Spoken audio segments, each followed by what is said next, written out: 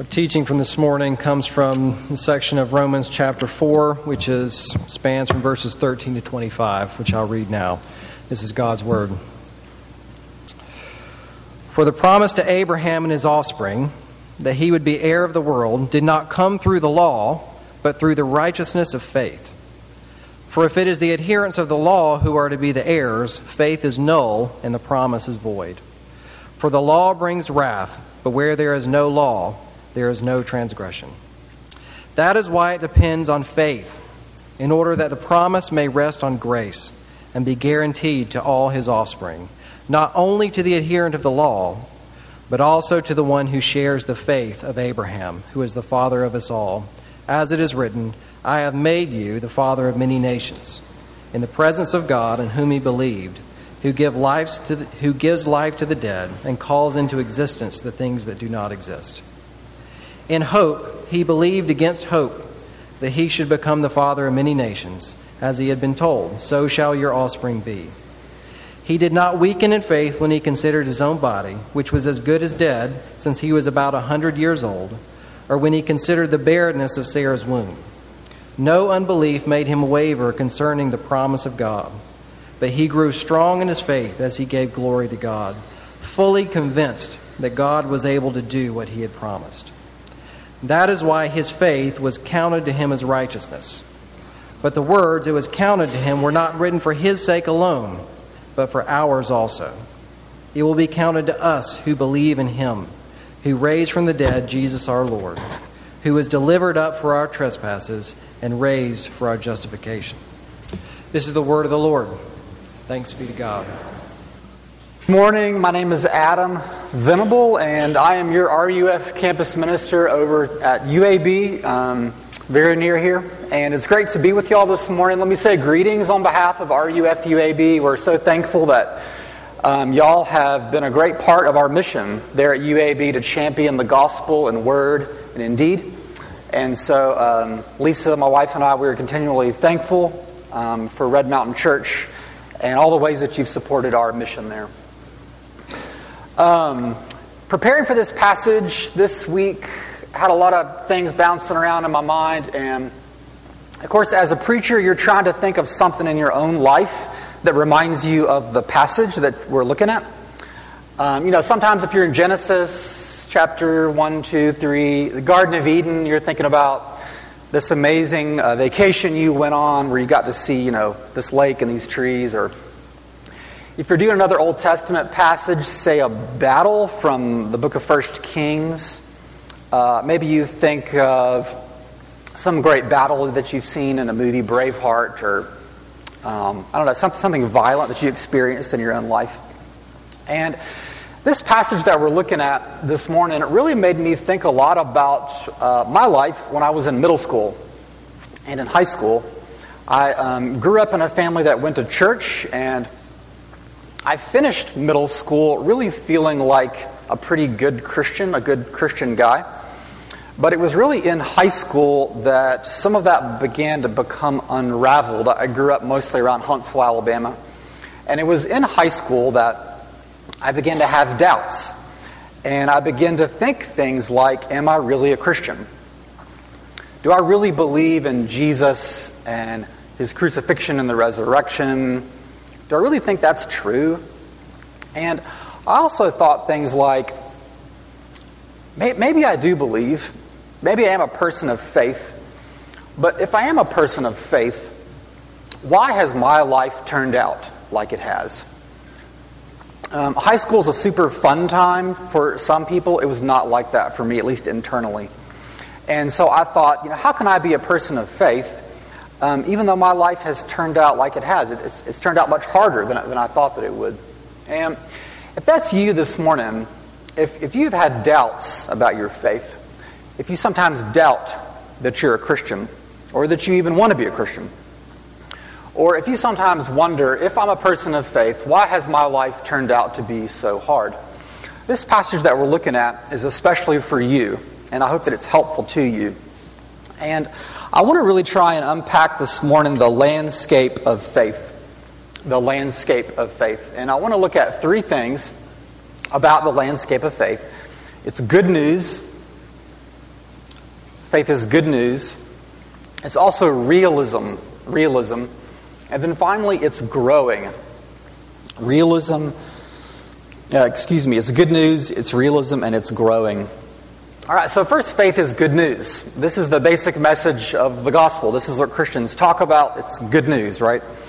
Well, what are two alternatives to believing that faith is good news? Alternative 1 and 2. And alternative 1 is just rejecting a life of faith and saying, yeah, you people over there, you guys who believe, I'm going to reject that, leave all that behind. I am not going to be a person of faith. Alternative number 1. Eat, drink, and be merry. Right? That's what the Old Testament describes that life as. Does that life work?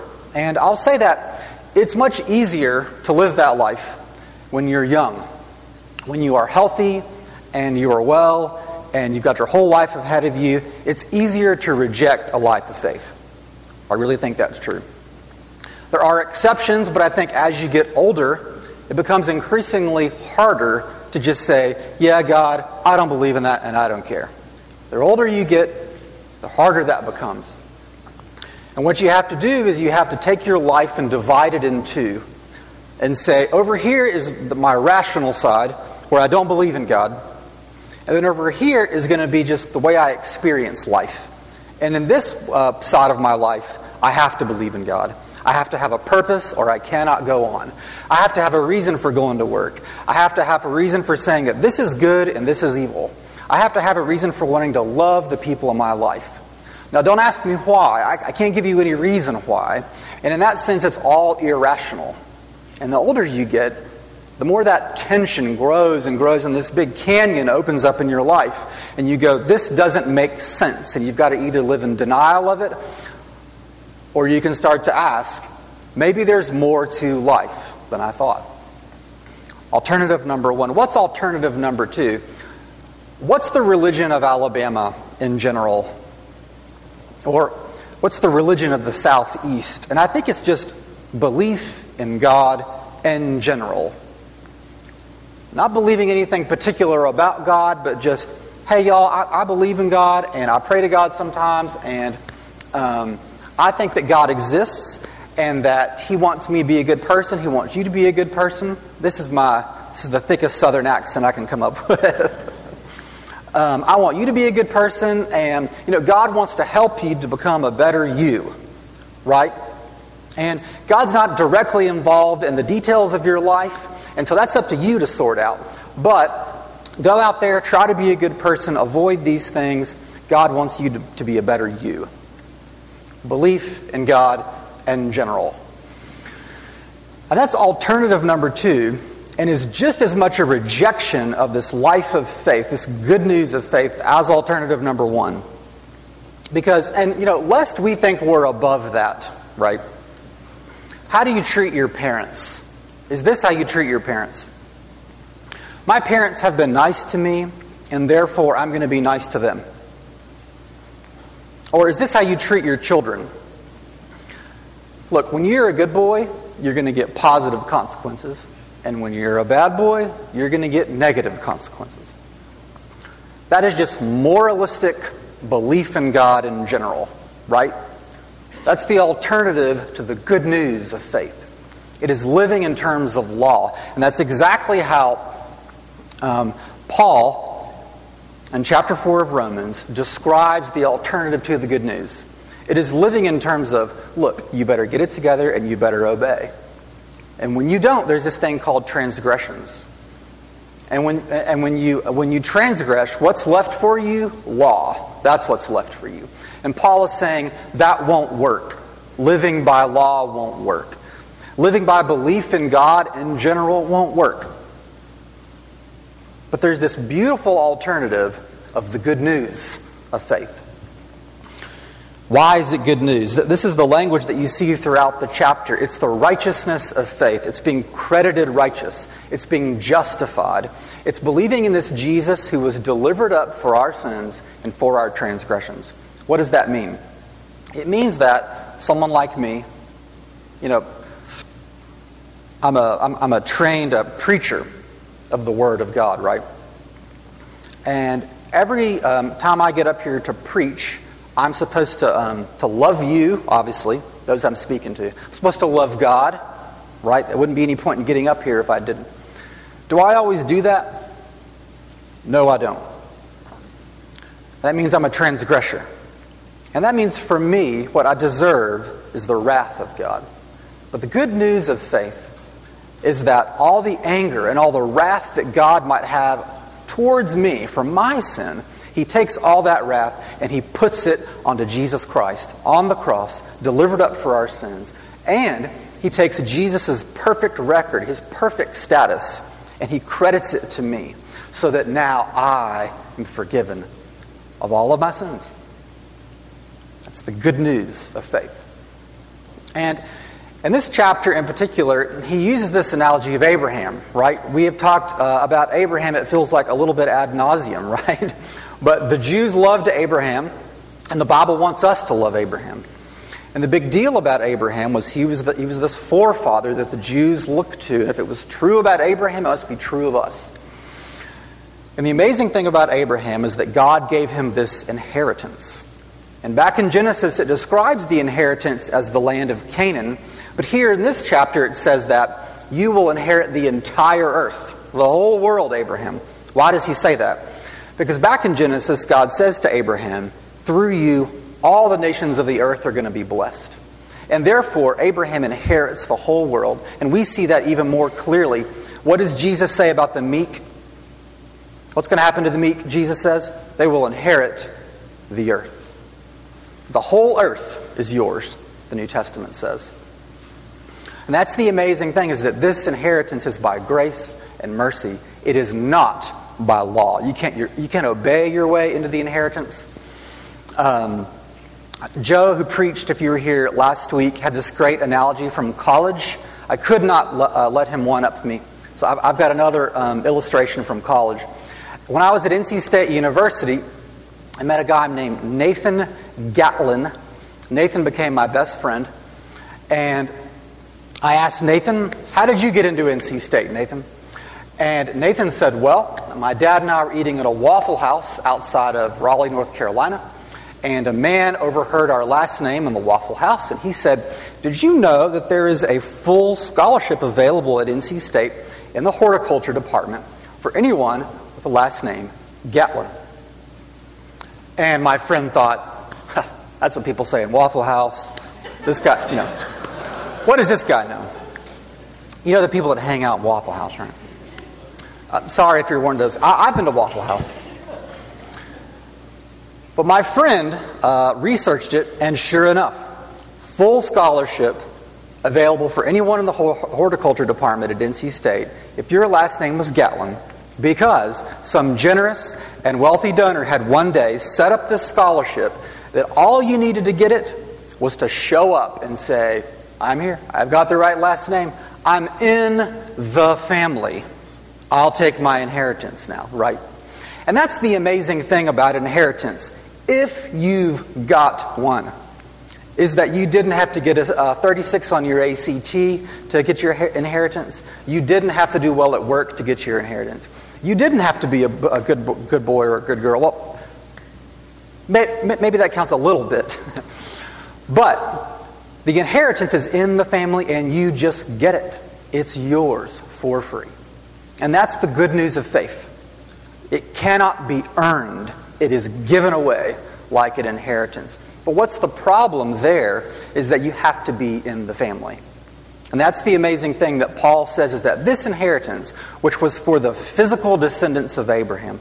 Are you a physical descendant of Abraham? That means, are you Jewish? Probably not. But the amazing thing of the good news of faith is that all those who now believe, who put their trust in the seed of Abraham, Jesus Christ, they now enter the family and get the inheritance. It's great that baby Vanderbilt this year, wherever you are, is going to enter into the inheritance of the Vanderbilts. Good for you. Doesn't help me. But the good news of the gospel is the inheritance, the earth, is now yours through faith in Jesus. And it's not just the physical world, right? all the power and pleasure and possessions, it can't fix your depression. Even if you had the inheritance of the Vanderbilts, it wouldn't fix your anxiety. It wouldn't give you peace. But what God is offering is peace with Him. Peace with God, to be credited righteous.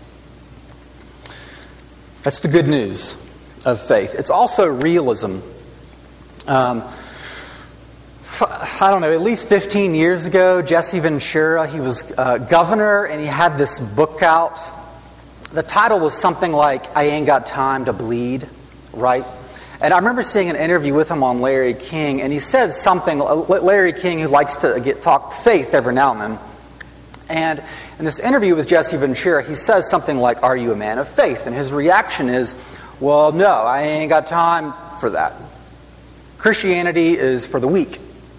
It's for the psychologically weak. It's for those who want to run away from life. You go and run to religion, run to Christianity, run to faith. I don't have time for that. I want to face reality on its own terms. That's what the Jesse Ventura was saying. Is that true? Is a life of faith, is a landscape of faith, is it full of people living in a fantasy world, running away from reality? And in this passage, you see Abraham doing the exact opposite, right? What does Abraham consider about his own life? Does Abraham live in denial of who he really is? No, he does not. He considers himself as good as dead. He was 100 years old. God had promised him children, which he thought, well, this is impossible. His wife was barren. She could not bear children. Did Abraham just sort of run to God in order to not have to think about all that?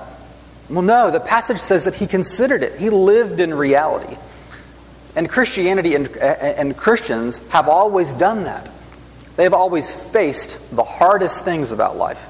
They've always been able to move towards things that are difficult and face them. Christianity is not a way to numb or to cope with all the sadness or the problems in your life. It's a way to face them for what they truly are instead of running away, instead of trying to just cope with everything that's hard in your life.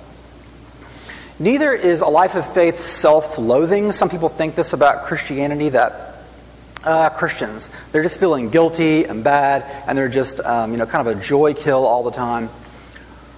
What is the main thrust of this passage?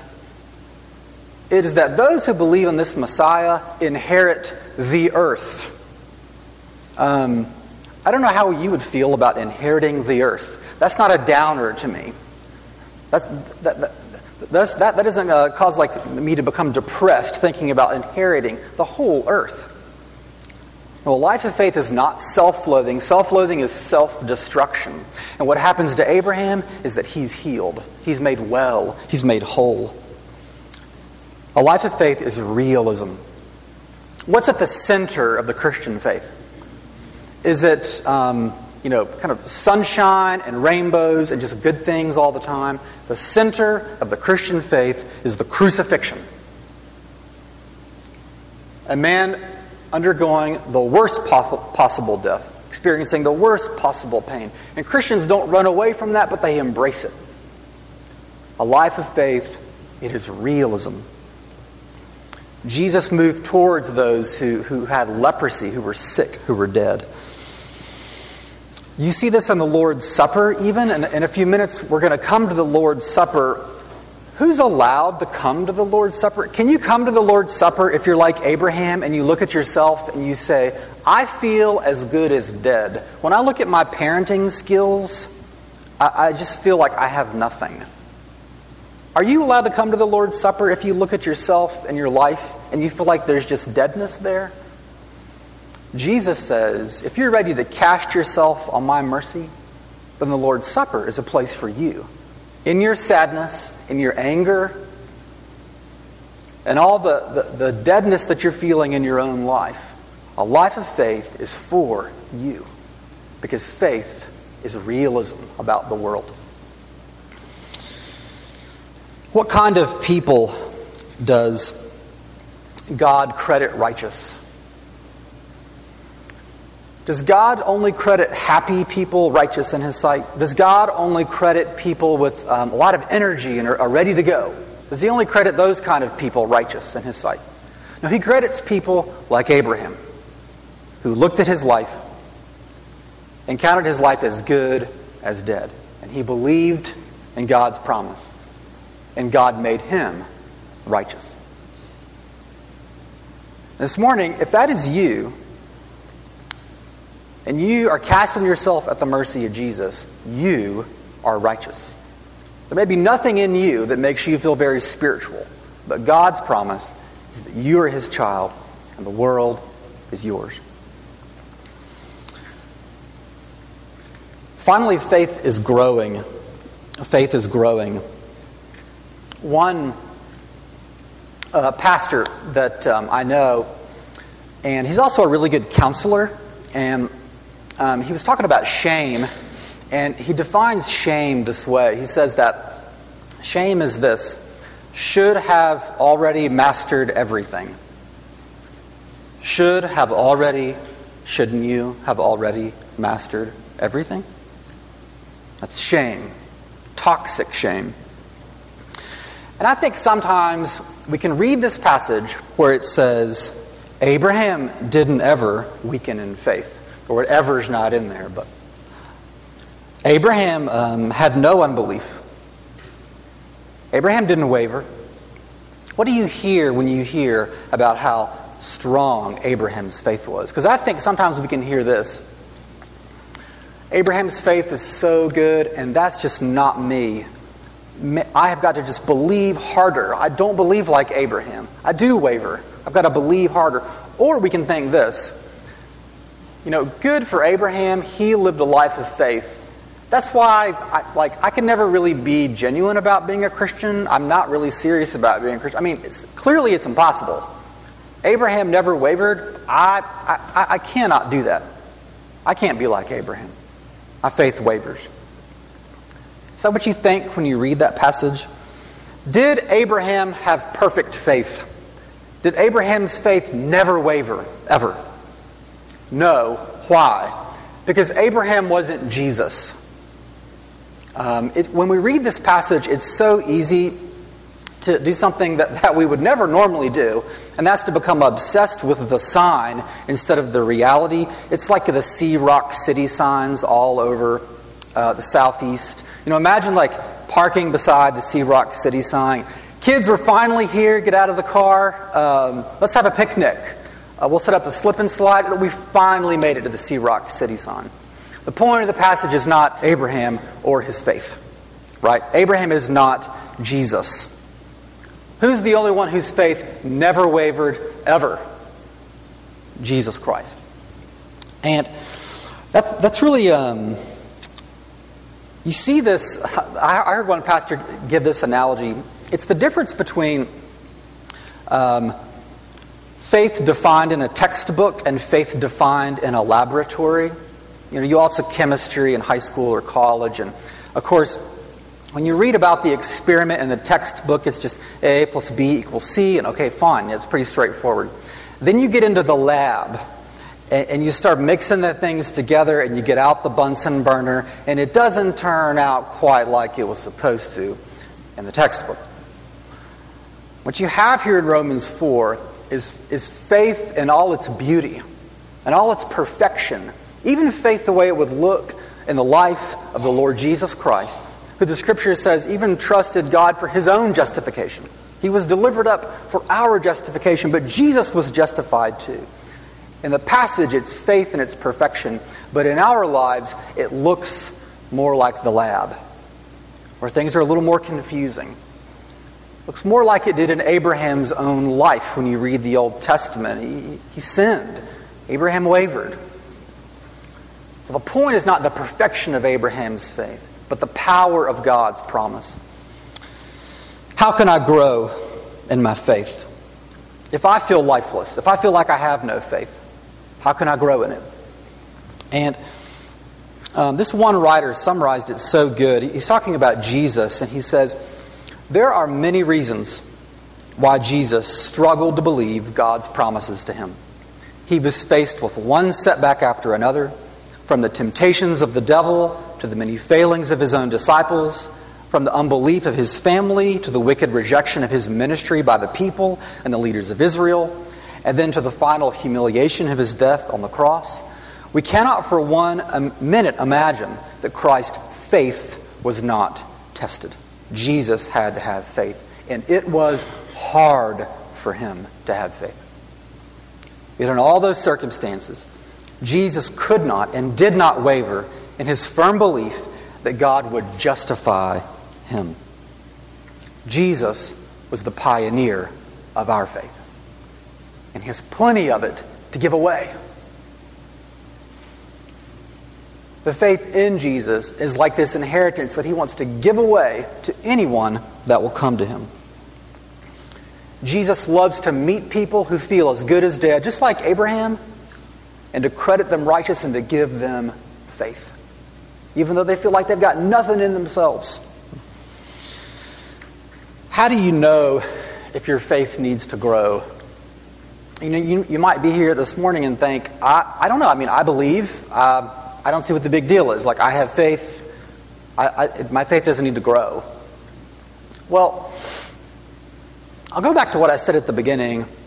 How do you parent your kids? Do you parent them by law? Or is it law within a context of grace? Your parenting is just reward for positive behavior and consequence for negative behavior. You're parenting by law. I would say, man, what if your faith could grow? And you could begin to experience God's grace in your life.